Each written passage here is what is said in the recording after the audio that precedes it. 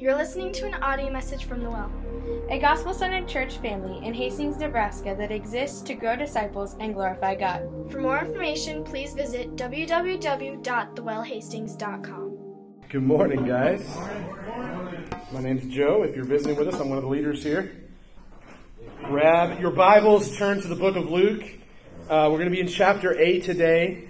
And as we get ready to begin our study in Luke, again, in Luke's gospel, I just want to open us in prayer and just ask the Holy Spirit to be at work among us. So if you would just please bow your heads with me as we pray. Father, we just come before you humbly this morning. And we just ask, God, that you would just send your Spirit, Lord. I believe, I know that your word says that where two or more are gathered together, that there you are in our midst. And where two or more are gathered together in your name, that there you are in our midst. We believe that you are here, God. We just pray that you would release your Spirit to just be actively moving and working among us. God, please be cultivating the soil of our hearts this morning. Lord, I know that there are many of us in the room that our hearts are in different places this morning. Some of us come in and we're really distracted. Some of us come in and we're bitter. Some of us come in and we're angry. Some of us come in and we need to forgive. Some of us come in and we're just stone cold dead, Lord, and we need you to breathe life into our hearts. We need you to cultivate and to aerate and to just stir up the soil of our hearts so that the seed of the gospel, the seed of the word of God would just plant, and then it would grow, and then it would be fruitful, and it would be obvious. So as I pray for us, God, that you would do that work in our midst, and that as I preach your word, God, that as it goes out, that it would not return void. Lord, we trust you. We believe that that is the work that your word does. Help me to be faithful to the text in front of us. Help us as a church family to hear and to see, or to take the blinders off of our eyes, Lord God. Open our ears so that we can hear afresh this morning the message of your word. In Jesus' name, amen. Luke chapter 8, we're going to be beginning in verse 1, work our way through verse 15. Let me just read it real fast. Please follow along with me. Soon afterward, he went on through cities and villages, proclaiming and bringing the good news of the kingdom of God. And the 12 were with him, and also some women who had been healed of evil spirits and infirmities. Mary called Magdalene, from whom 7 demons had gone out, and Joanna, the wife of Chuza, Herod's household manager, and Susanna, and many others who provided for them out of their means. When a great crowd was gathered, and people from town after town came to him, he said in a parable, a sower went out to sow his seed, and as he sowed, some fell on the path and was trampled underfoot, and the birds of the air devoured it. And some fell on the rock, and as it grew up, it withered away because it had no moisture. And some fell among thorns. The thorns grew up with it and choked it. Some fell into good soil and grew and yielded 100-fold. As he said these things, he called out, "He who has ears to hear, let him hear." When his disciples asked him what this parable meant, he said, "To you it has been given to know the secrets of the kingdom of God. For others they are in parables, so that seeing they may not see, and hearing they may not understand." Now, the parable is this. The seed is the word of God. The ones on the path are those who have heard. And the devil comes and takes away the word from their hearts so that they may not believe and be saved. And the ones on the rock are those who, when they hear the word, receive it with joy, but they have no root. They believe for a while, and in time of testing they fall away. And as for what fell among the thorns, they are those who hear, but as they go on their way, they are choked by the cares and riches and pleasures of life, and their fruit does not mature.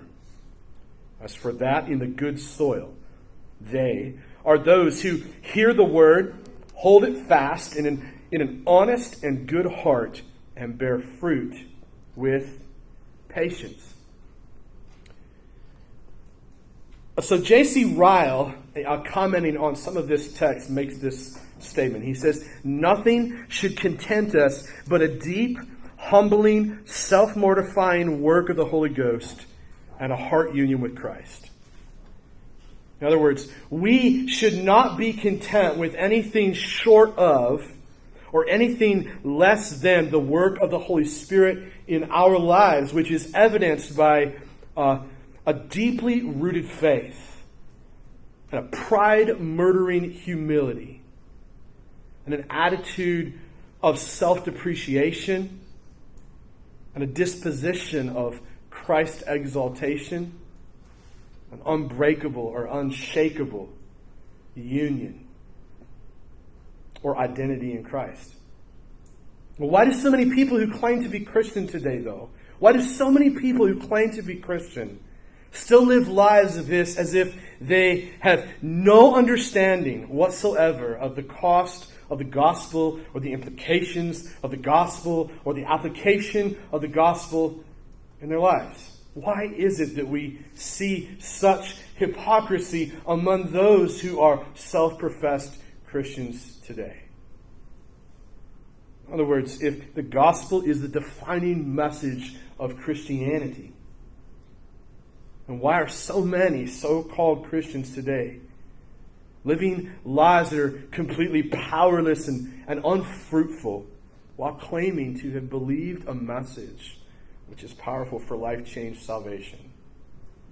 Let me ask this question in some more personal and practical ways. So I'm always asking myself questions like this of myself, like Holy Spirit driven, Holy Spirit led self-examination, self-assessment questions. Like, don't hear me wrong. It's easy for me and easy for all of us to be like, okay, let me just examine and assess that person over there at that table. Okay, that person over there is my wife. For me, that's really easy to do. Let me just assess her and examine her because she's kind of like not doing so well this week, and I probably need to jump in and fix some things. That's easy. Not just for me, but for all of us. But let me just say that there are seasons for me where I begin to ask questions of myself deep down inside. And I believe this is a place where the Holy Spirit wants to take us this morning. And honestly, probably more often than we're willing to allow Him to do. So here's some questions I sometimes ask myself. Like, if the gospel has really freed me, then why do I so often spend my resources on things that rot and rust instead of investing generously in the ministry and the message of the gospel? If the gospel has really set me free, then why do I have problems with investing in the ministry of the gospel that set me free that could set others free? Yeah. Why is it so hard for me to trust in the same God that I say, I claim? I trust Him to set me free. I trust Him to change me. I trust Him to make me new. I trust Him to forgive me. I trust Him for all those things, but I don't trust Him in my generosity, in the way that I use my resources. But I can so easily get distracted and caught up by that new shiny thing that I want and blow all my money there, right? If the gospel is really at work in me, and why is it so hard for me to walk in that realm where my resources are being spent generously on the message of the gospel? Like, why do I chase after like religious fads and self-help gizmos? Like, for me, that looks like a stack of books, dude. Like, big stack of books. I love to read books. And I'm always reading this new principle or that new principle. And I'm not saying those things are bad. Like, there's good things that can become bad because we elevate that over the work of the Spirit in our lives, maybe. So why do I always run from one self-help gizmo to the next? Why do I chase after these religious fads? Why do I sometimes feel so utterly, completely helpless, powerless, blind, deaf, unwilling, not willing to be accountable when it comes to the sin that's happening deep within me? Why do I find it easier to like play the blame game, the victim game, the justification game?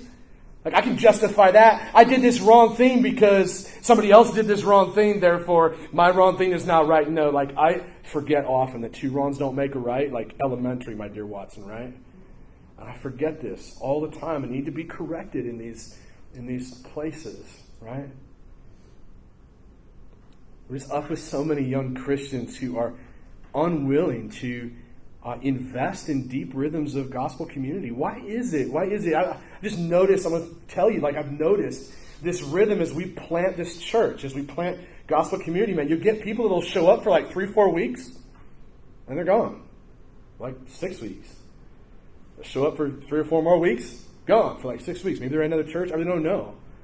But why is it so hard for us as a culture and as a people to really dig into the deep rhythms of gospel community as a community is built by the gospel? Why has this become so difficult? Why don't we see more evidence of the gospel at work consistently, where people are being drawn together and changed and saved as a family? I think the answer to some of these questions is that there is a problem in the root structure. Like, get this. You hear one thing today. I hope you hear this. There is a real problem in the root structure of many believers' lives this morning, today. There's an issue in the roots. It's not in what's on top of the soil. It's not in the grass that's up on top. It's in the root system underneath. That's where the issue is. And Luke is very bold as he writes this parable, as he records these words of Jesus. This is really what he's saying is, dude, there's an issue with the roots. And the reality is this, that our giving must be rooted in the gospel. Our life stories must be rooted in the gospel. And our growth must be rooted in the gospel. In regards to verses 1 through 3, Philip Ryken says this. He says, whatever God has given us, whether it is the treasure, catch this, whether it is the treasure of a loving heart or the gold of earthly gain, we are called to use it for His glory. Let's ruminate on that for just a minute. Like whether your heart is like super generous, super loving, super compassionate, super merciful, whether you got all the gold in the world or whether you barely got anything, it doesn't matter. Like God calls us to use those resources for His glory. Our giving must be rooted in the gospel. But for many of us, the problem is this, that our giving is not rooted in the gospel. Oftentimes, it's rooted in our desire to earn the attention or the affection of our God in heaven. Or it's rooted in a prosperity gospel mindset, which says that we must give to get rather than give because we've been given so much. Catch that? Like some of you might say, well, this is like all old hat. I've heard this stuff before. Well, just think about it for a minute. You're either A, given to get, or you're giving because you've been given so much. You see your Father in heaven as being so stinking generous that you can't help yourself but be joyful as you give to support the work of the gospel that you claim saved you. When our giving is rooted in the gospel, we are enabled to give generously for the sake of the gospel, above and beyond what the law asks for in the scriptures, because we understand that we cannot outgive God. We cannot outgive Him. He owns everything. Just try to outgive Him. Like I challenge all of us. You imagine how much impact we as a church family could have in our community if every single one of us here bought into this. And I know that every single one of us has not. I know that all of us in this room, that some of us have, and I know that there are many of us in this room who claim to trust God out of one side of our mouth and out of the other side, proven by the way that we use our money and the way that we are generous. Proven that there's still some work to be done. Like, I'm not saying we're not Christians because we don't have this right. And I'm also not saying that, like, when you think you got this right, you somehow now have arrived and God will love you more. But don't hear me wrong. Hear me right. Look at the text again. Look at verses 1 through 3. Read it with me in your mind. Follow along. Soon afterwards, He went on through cities and villages, proclaiming and bringing the good news of the kingdom of God. What's Jesus doing? He's doing gospel ministry. He's preaching and proclaiming. Like all those yo-yos out there who say preaching is seen its day, kiss my butt, because it's right there in the scriptures and Jesus did it. And I kind of want to be like Him, right? So preaching and proclaiming the gospel message today is still as relevant as it was then.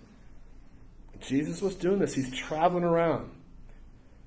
And it says that the 12 are with Him. These are His disciples. These are His homeboys, the guys He's the closest to. They know Him the best, right? They're traveling with Him. They're the ones that He called to follow Him. He's like, hey, you guys, come follow me. I want to make you fishers of men. They're like, fishers of men? What does that mean? Let me show you. Come walk me for a couple of years. Right? Guys are following Him. Basically, He's gathered His core team to plant the church. Think about it. And when he takes off 3 years later, he leaves those disciples behind, and what happens? Church sprouts. The gospel is planted. So here's Jesus traveling with the 12. Verse 2, also some women. I love Luke because he always uses women. Once again, Jesus uses the weak things. Hear me right, don't women? Chill for a minute. Like down with the emotions already. Okay, let my thought get out. If you want to stone me afterwards, you can. Okay. Luke uses the weak things of the world to show how powerful the gospel is. That being said, Luke uses, chill out ladies, Luke uses women more than any other author in Scripture. Reason why? Middle Eastern culture sees women as being the weaker vessels. Now, we can argue all that some other time. I'm just saying this is the way Luke uses and the reason he uses that. And what he's saying is, man, and he's speaking to a Middle Eastern crowd when he writes this. And he's saying, man, you think women are weak? You think so? Check out these women because they're knocking it out of the park, dudes. Like, you guys are sleeping. Hello. He goes on and he explains. Some women who had been healed of evil spirits and infirmities. Mary called Magdalene, from whom 7 demons had gone out. Now just stop for a minute and think. That you have 7 demons inside of you. 7 demons. I mean, I've never had a single demon inside of me, I don't think. Sometimes I wonder if my 2-year-olds had demons inside of them. Those of you that have kids would understand that. Right?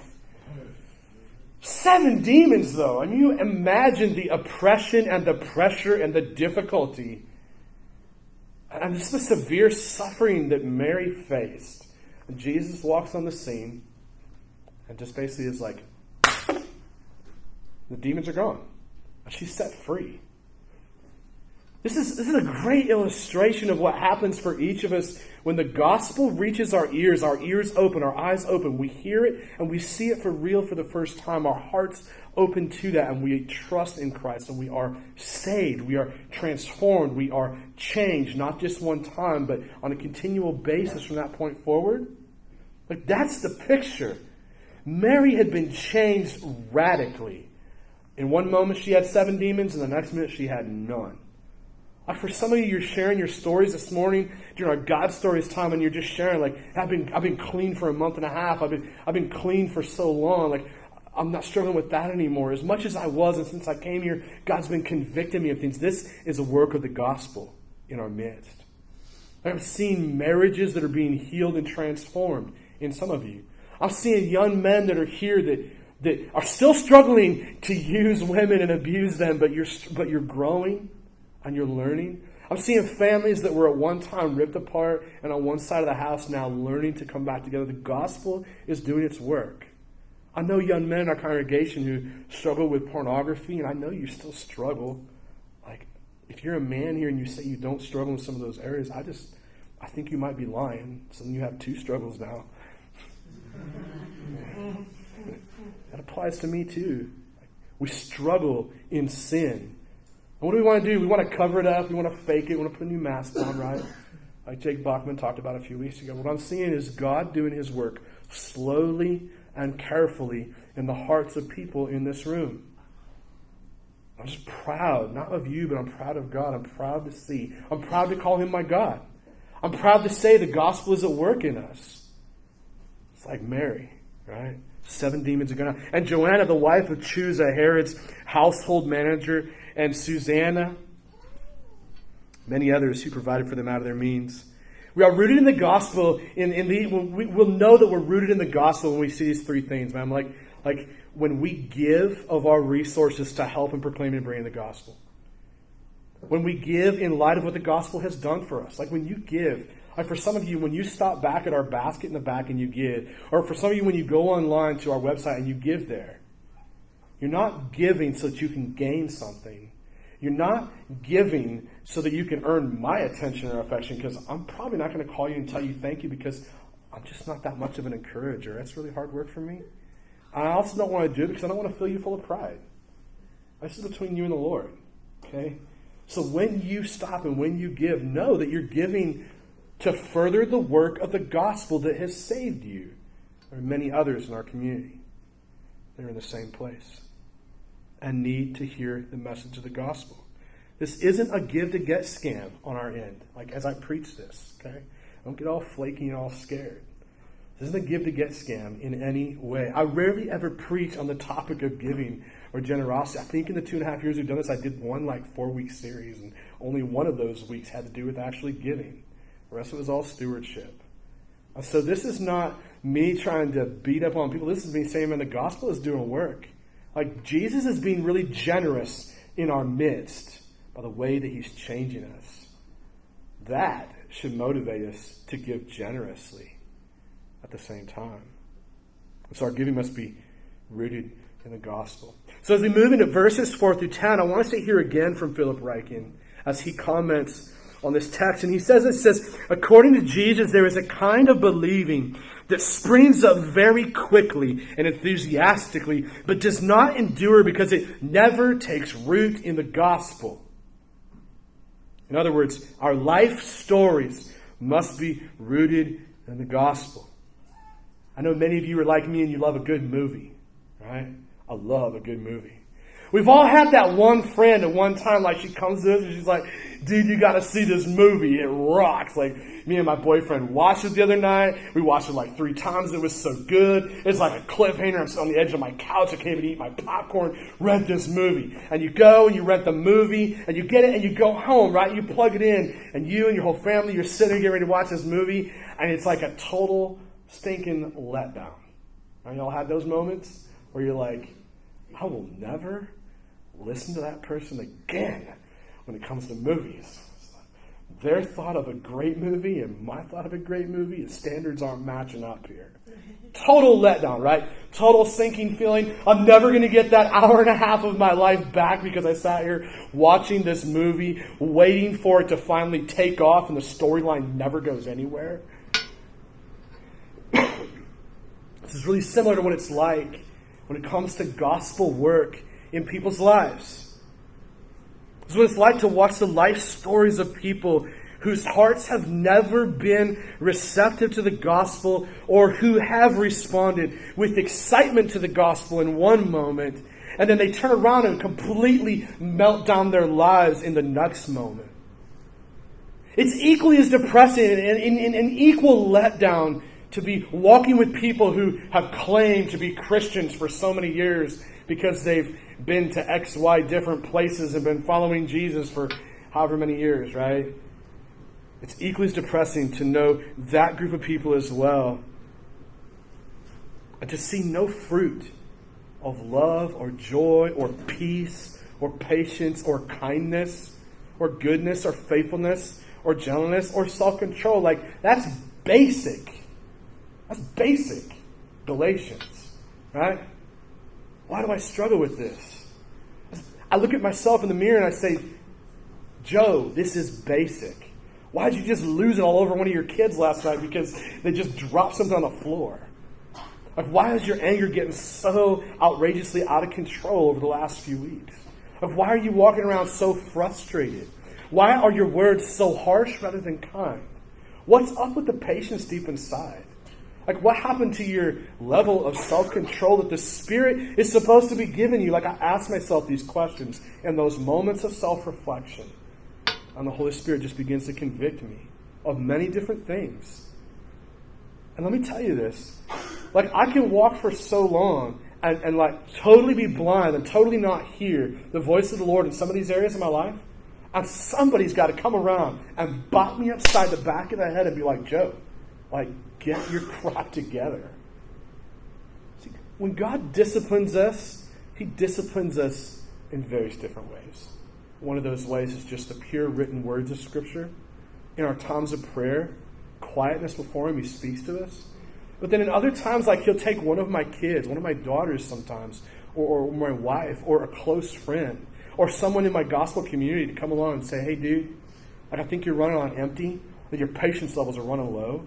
I usually want to say, yeah, you're freaking patient. I'll talk to you about your patient levels, dude. Yeah, right, whatever. Because I'm immediately defensive. I don't want you to see my mess. I don't want you to uncover. I don't want you to dig into that soil of my heart. That's mine. Who do you think you are diving in there, right? That's my attitude oftentimes. We struggle. This is what it is to follow Jesus. This is what it is.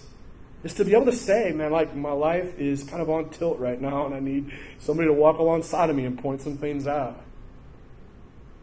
Experiencing all of these things can be sometimes a letdown, right? As you observe these things in people's lives around you, as you observe these things in your own life, you begin to wonder, man, like, what's it going to take for my heart to really sprout gospel fruitfulness? Look at verses 4 through 10 with me.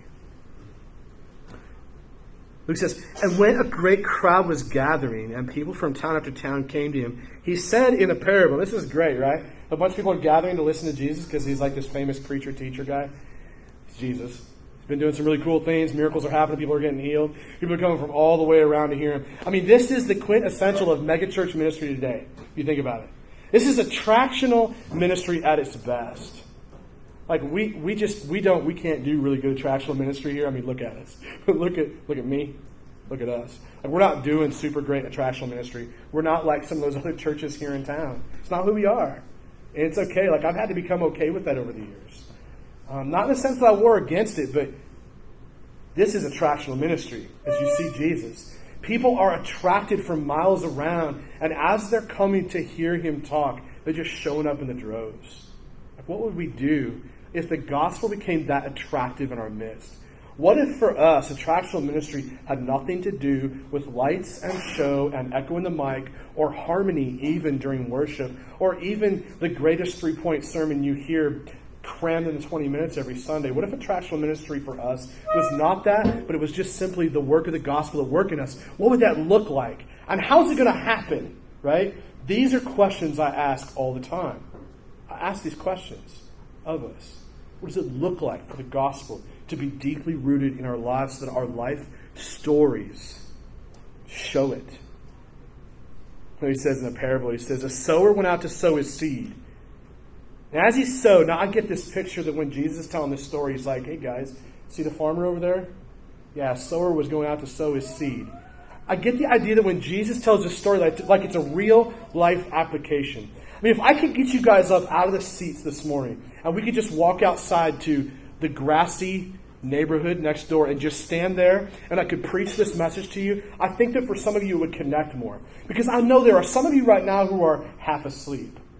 You're just waiting for this to get over so that you can go home. Right? But what Jesus was able to do in this moment was like a shared life experience thing, where you're able to taste and smell and feel the texture. So, man, if you have to without falling asleep, close your eyes and just imagine. Like, bust open your imagination for a minute and imagine that when Jesus is telling us there's a dude out in a field and he's got this bag hanging next to him and he's grabbing seed and he's just throwing it right and left and right and so on and so forth. And the seed is just flying through the air. Now get this picture as Jesus is preaching about a man sowing seed. Jesus is the man sowing seed. And as I'm preaching about Jesus sowing seed and talking about a man sowing seed, I am sowing seed. Did that twist any of you up at all? I just, for a minute, think about it. The hope that as I preach and as I teach, whether that be here in this pulpit, or whether that be for some of our leaders in gospel community, or whether that be just in a telephone conversation between me and you, the hope is that when God places pastors, leaders, and teachers in a church, is that we would faithfully sow the seed of the Word of God, and that it would sprout in your life and in your heart. And there would be fruit, evidence, proof of that. The sower went out to sow seed, and as he sowed, some fell on the path and was trampled underfoot. The birds of the air devoured it, and some fell on the rock, and as it grew up, it withered away, as it had no moisture. You ever get one of those plants from a funeral, put it at home on your table, and it sits there and it withers away and it dies, and pretty soon you throw it away? It's because you didn't water it. Plants need water to grow. Roots need water to stay alive, right? Some fell on the rock, and as it grew up, it withered away because it had no moisture. And some fell among the thorns, and the thorns grew up with it and choked it. Some fell into good soil and grew and yielded 100-fold. And as he said these things, he called out, "He who has ears to hear, let him hear." When his disciples asked him what this parable meant, he said, to you it has been given to know the secrets. Underline this. To you it has been given to know the secrets of the kingdom of God. But for others, they are in parables so that, catch this, like circle, okay? If you don't have your Bible in front of you, like, I don't know if you're going to heaven, okay? You're just a bad Christian. Is anybody going to laugh? Thank you. Like, some of you thought I was serious for a minute there, right? Nope. Like, hello, wake up. Okay, you should have your Bible in front of you, otherwise you're a bad Christian. No, you should have your Bible in front of you. You just should. Bad Christian, good Christian. Doesn't matter. We're all bad Christians. Hello, okay? So you should circle this part in the text so that seeing they may not see and hearing they may not understand. Listen, there are some of you in this room, like, you're seeing, but you don't see anything. Or some of you in this room, you're hearing, but you understand nothing. The soil of your heart has not been fertilized. The soil of your heart has not been cultivated. Your heart is not receptive to the truth of the Word of God. We are rooted in the gospel when our life stories don't trample the gospel. Ask yourself this question. Does the story of my life trample the gospel or lift the gospel high? When people look at me, they say, that dude's a Christian? Really? Like, the gospel has changed them? Where is the change? I've seen nothing. What do people say when they see you? Is your lifestyle trampling the gospel underfoot? Is your life story bringing water and nurture to the seeds of the gospel in your life? Meaning that when the message is preached, when the scriptures are studied, when the gospel is proclaimed, when you're here on Sundays, when you're in gospel community during the week, when you're one-on-one with those others in our congregation, doing one-on-one mentoring type of stuff and accountability. And then just throughout the week, as God brings the word to you in your own personal times of sitting in front of the scriptures, is it being watered and nurtured, or is it just dead words that you see and hear, and there's no understanding and there's no change? Listen, many of you hearing this message are striving to follow Jesus with everything you have. And I'm so proud to be walking with you. I'm so excited to be walking with you. You're actively responding to the gospel in many ways on a daily basis. Like, you aren't trampling the gospel with your life.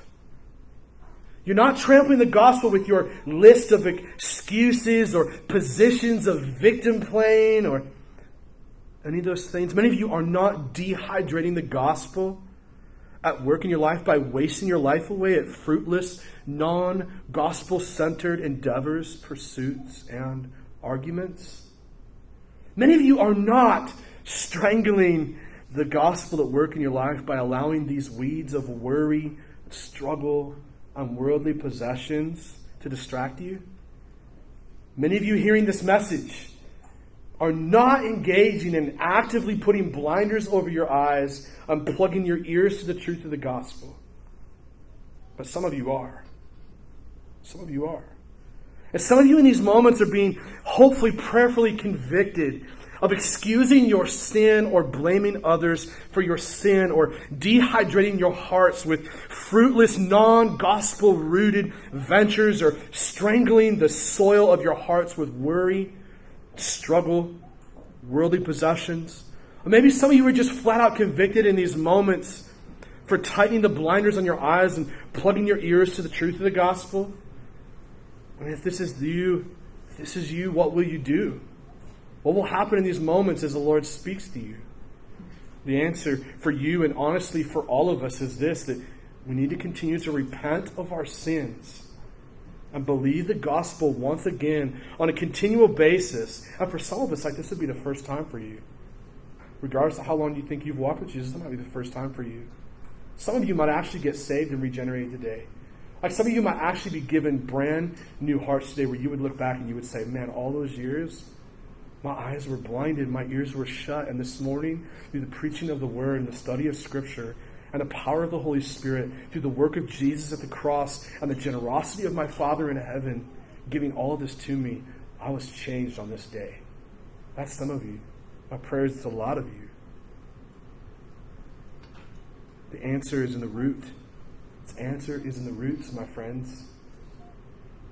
As we turn our attention to the final verses of our text this morning, and we look at verses 11 through 15, listen to what Philip Ryken again says as he describes a growing heart.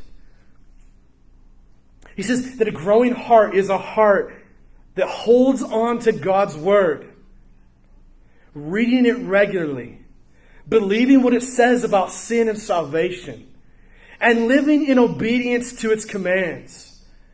In other words, our growth must be rooted in the gospel. Oftentimes, we're just like people on airplanes, right? Just like people on airplanes. We're just like them.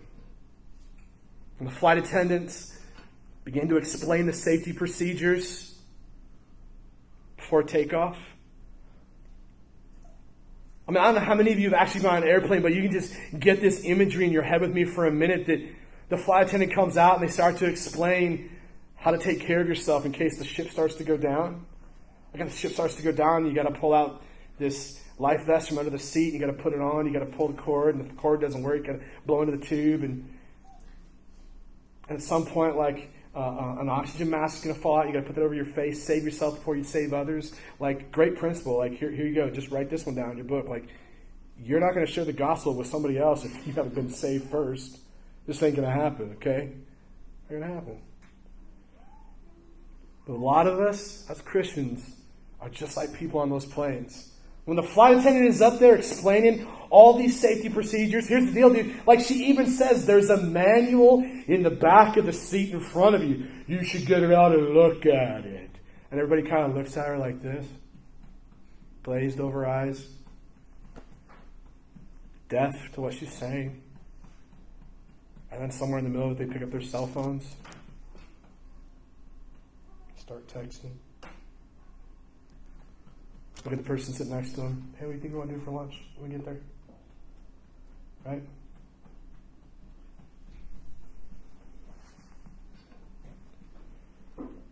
How many people do you actually think look at the instruction manual in the back of the seat in front of them? Not me. No, I never have. Yeah. And here's the deal, guys. Like, I know there's some smart aleck out in the audience today listening to this, and you're like, I've never even been on a plane. You're arguing with me, saying you would definitely listen, right? You would definitely read the manual. Let me put it to you this way. Take it up a notch. If you're going to be honest, if we're going to be honest with one another, which is what the gospel drives us to do, if we're going to be honest with one another, imagine that you fly once a week on Sunday mornings. Just once a week on Sunday mornings, imagine that you fly. And from that point forward, tell me, how long do you think it would take before you would quit listening to the flight attendant as she describes a way to see yourself saved? How long would it take for you to no longer look at the manual in the back of the seat in front of you? How many of you would just leave the manual there, even though they told you, hey, if you don't have one, just take it with you and read it? The Word of God is precious. As absurd as all of this sounds, I know many of you are smart enough to have already drawn conclusions. Here's my prayer. My hope is that as you draw these conclusions, you draw this for you. That you're not like looking at your wife like, yeah, baby, you get home, you should read the Bible. Okay? Like, you shouldn't be looking around the room that way. You should be looking deeply within you saying, man, the Word of God, the gospel holds the power to set me free. I proclaim that. I say that. I should be in it. It should be bringing life. This should not be a dead and dull, boring activity that we walk through that then causes us to join up, hook up, sit in the back of the church and fall asleep on Sundays. And then in gospel communities, never actually vulnerably or transparently share our soul. It's not the work of the gospel in us, right? Look at verses 11 through 15. Jesus says, now the parable is this, the seed is the word of God. The ones along the path are those who have heard. Then the devil comes and takes away the word from their hearts. Why? Why does the devil take away the word from their hearts? Well, look back at the text. It'll tell you. So that they may not believe and be saved. Piece of cake. Easy. This is what Satan is at war against. He does not want to see you saved. Here's what he wants. He wants you to think you're saved. Based upon all of your activity. based upon how many Sundays you were in church, or how many gospel communities you attended, or how many scriptures you read or memorized. He wants you to think you're saved for all those seemingly great things. So in the midst of it, the message of the gospel completely gets trampled, not watered, and strangled. And then you're not saved. And the ones on the rock are those who, when they hear the word, receive it with joy. We've all, at least at times, experienced the joy that you feel when you hear the message of the gospel and you feel like it's setting you free from something. And you sense that joy. But in this text and in this sense, they received it with joy, but these have no root. There, underline the word, root. These have no root. They believe it for a while, and in time of testing, they fall away. Some testing comes up in life. Something changes. Something happens. Get caught in a sin. I'm not worthy anymore. I'm just going to go off and pretend like I'm a Christian, still say I'm a Christian, but still live the way I've always lived, right? Because I got this false mask on thinking I am something that I'm not. And as for what fell among the thorns, they are those who hear. But as they go on their way, they are choked by the cares and the riches and the pleasures of life. Cares, riches, and pleasures. It's not always bad things that distract you and I from the work of the gospel. Okay? Sometimes it's really great things. Sometimes it is the cares of life, the fear of life, the difficulty of life, right? How am I going to get my bills paid? Are me and my wife, or me and my husband, are we going to be okay? Is our family going to make it? Is my daughter or my son going to follow Jesus? Are they going to pull through this difficult time in their life? These are cares of this world. Riches, it's really easy for us to just get bought into seeking more wealth, more gain, and distract us from the gospel. There's also pleasures of life. Well, some of the pleasures of life are good, but some of the pleasures of life are bad, right? Like, does that guy really like me? Not me. Does that girl like me? Pleasures of life. For some of us, it's, when I got hooked up in pornography again for a couple months, I had to get away from it. The pleasures of life, pleasures of the world. I'm trying to protect my family, right? Trying to keep everything together. Cares, riches, pleasures of life. Both good and bad things can strangle and distract us from the work of the gospel, which continues to discipline the way that we live, therefore changing the way that we live. Is the devil stealing God's word from the soil of your heart today? Is he stealing God's word from your heart so that you may not believe and may not be saved? Have you received God's word at some point with complete excitement and joy for a while, only to fall away in times of testing and hardship? Have you received God's word only to have it choked out by boredom in your life, where you just get bored? Has the gospel in your life been choked out by distractions like worry, wealth, and pleasure? Have you noticed that you are lacking in maturity? Or have your Christian brothers and sisters come around you and said, dude, that's not the mark of a person whose life is being changed by the gospel? And are you listening? Are you hearing? Are your eyes open? Are your ears open? Are you actually understanding? Is there fruit in your life of gospel change? Listen, about 6 months ago, we took our gospel communities through a study called Gospel Change. Hey, there's a reason that our leaders decided to do that. We did that because we believe that there is real deep heart change that needs to take place in the people in our church family, not just in ours. And when I say people, that includes me, okay? We chose that resource for that reason. Listen, I want to encourage some of you, and some of the rest of you need to hear this. Some of you I want to encourage. You're not a better Christian because you read it, but thank you. Thank you for respecting the decision of your leaders as we said, hey, here's a resource, here's some food you should eat that would help your heart grow. Thank you for digging into that. Thank you for leaning into it. Thank you for walking through that. There are some of you, though, you were too busy. You were too distracted. Maybe you didn't trust us as your leaders. I don't know what it is. You need to go back and read it from beginning to end. And you need to do the journal that's in there. It's a powerful, powerful resource. This is like putting a steak on your plate and saying, hey, eat this steak. It's going to do your heart good, right? It's going to feed your heart well. It's going to cultivate your heart really well. And then it's like you going, I'm too full on other things. I don't want it. Okay, all right, fine. Go eat something else then. And then whine later because things aren't changing. Follow me? Man, guys, and you know what, for some of you that did it, like, I walked through it too. I want to go back and do it again. I want to go walk through it again because the concepts that were in that study did my heart so much good. So much good. My question is this, guys. Will you, in these moments, as you hear this message, will you hear the word of the Lord? Will you hear the gospel which says that God created us, we rebelled, He came to redeem us by the work of His Son Jesus, who was completely innocent and died for people who are guilty, who acted like His enemies, and He died so that by our faith and our trust in Him, we can become His children? Will you again in these moments hear this gospel word? And will you hold fast to it? Will you hold fast to it or cling to it like a life raft when the ship of your life just sunk?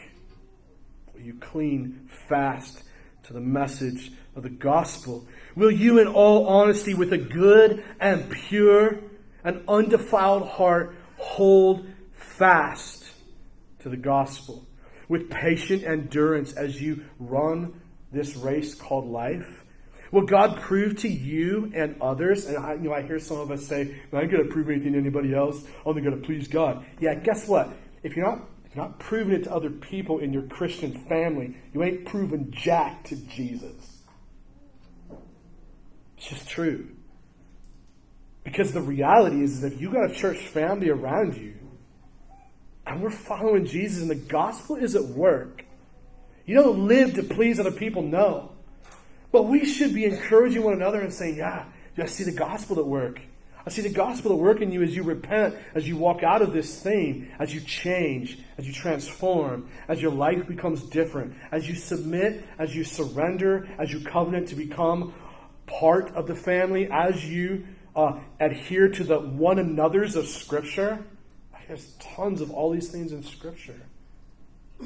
Will this be evident in your life? Are there others in your life that can attest to this in the people that walk with you the most and say, yeah, I see the gospel at work. Like, dude ain't perfect. Far from it. Like, if any of you know me really well, you should be able to say, like, our pastor is not perfect. Thank heavens.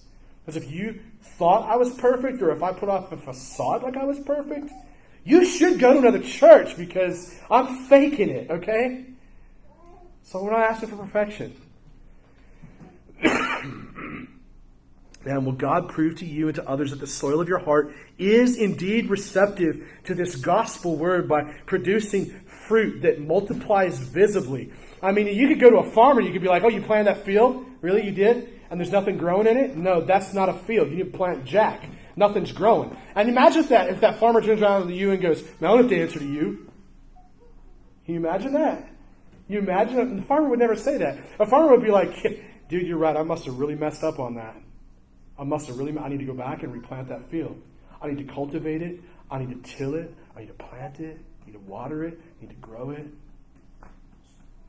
The answer is in the roots. Our growth must be rooted in the gospel. Let me invite our musicians back forward as I wrap us up this morning. Let me repeat the quote. Let me repeat the quote from the beginning. I've always heard in preaching you should say first what you want to say last. Say first and last what you want people to walk away with. So hear this quote again. In light of everything I've just preached, here's J.C. Ryle again. Nothing should content us. Let me stop for a minute.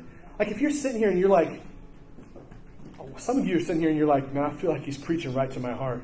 Good. Like, that's the job of a preacher. That's why I don't make much money. It's my job. It's to preach right to the congregation in front of me. Like, I'm not preaching to people out there, all right?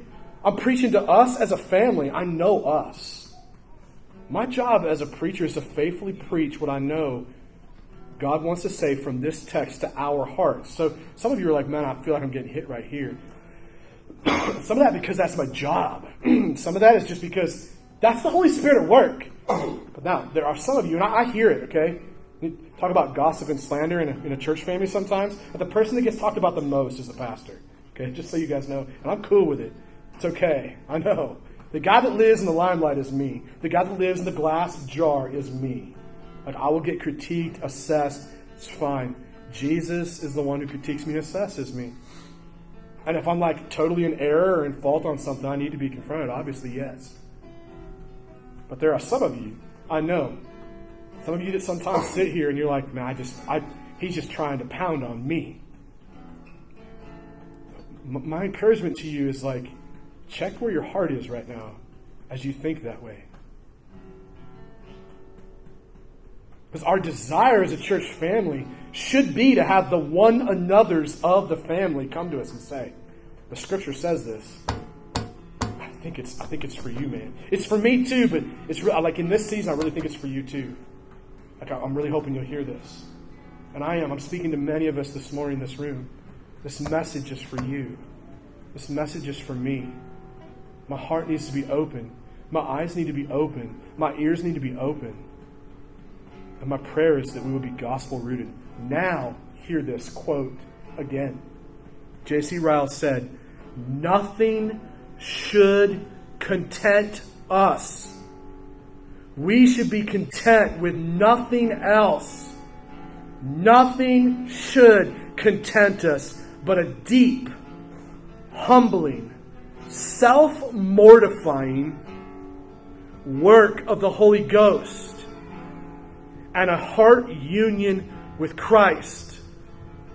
In other words, we should not be content with anything in this life that falls short of the work of the Holy Ghost in each of us, which produces deeply rooted faith, pride, murdering humility, self-depreciation, a disposition of Christ's exaltation, and an unbreakable or unshakable connection to our union or identity with Christ.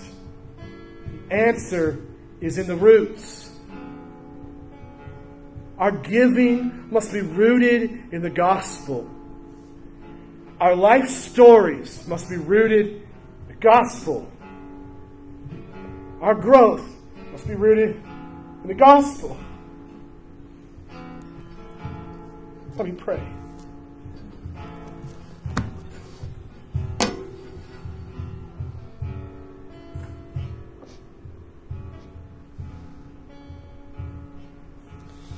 Father, thank you for the privilege of preaching your word this morning into the lives of people that I know and love dearly.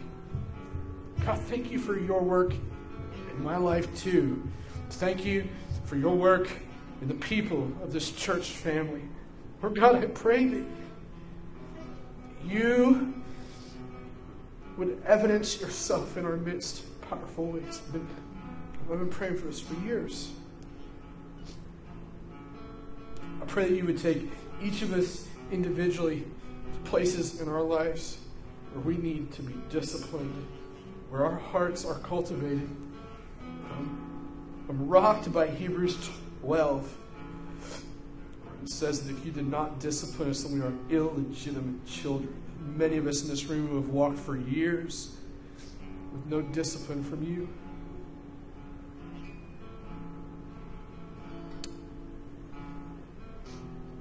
Lord, I pray that you would continue the transformative work of the gospel in each of our hearts. And God, I pray that it would be evidenced.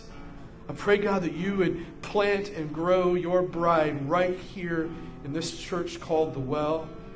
But I pray that you would protect your bride, that you would cleanse your bride, that you would chasten your bride.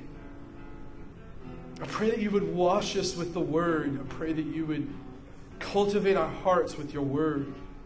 I pray that fathers would love their children and love their wives. And I pray that wives would surrender and love their husbands and lead their children. I pray, God, that boyfriends and girlfriends would live in purity. I pray that men and women who are struggling with addiction would continue to be set free, though we may stumble. God, I pray that you would put us back on that path of righteousness, not where we're trying to earn goodness or righteousness, but when we are just applying the righteousness and goodness of your Son on the cross to our lives, and that the power of your Spirit would be at work inside of us, that as the word is cast out, as the word is tossed into the wind, that the wind of your Spirit would then take that word and apply it deeply into our hearts, so that deep gospel roots would take place.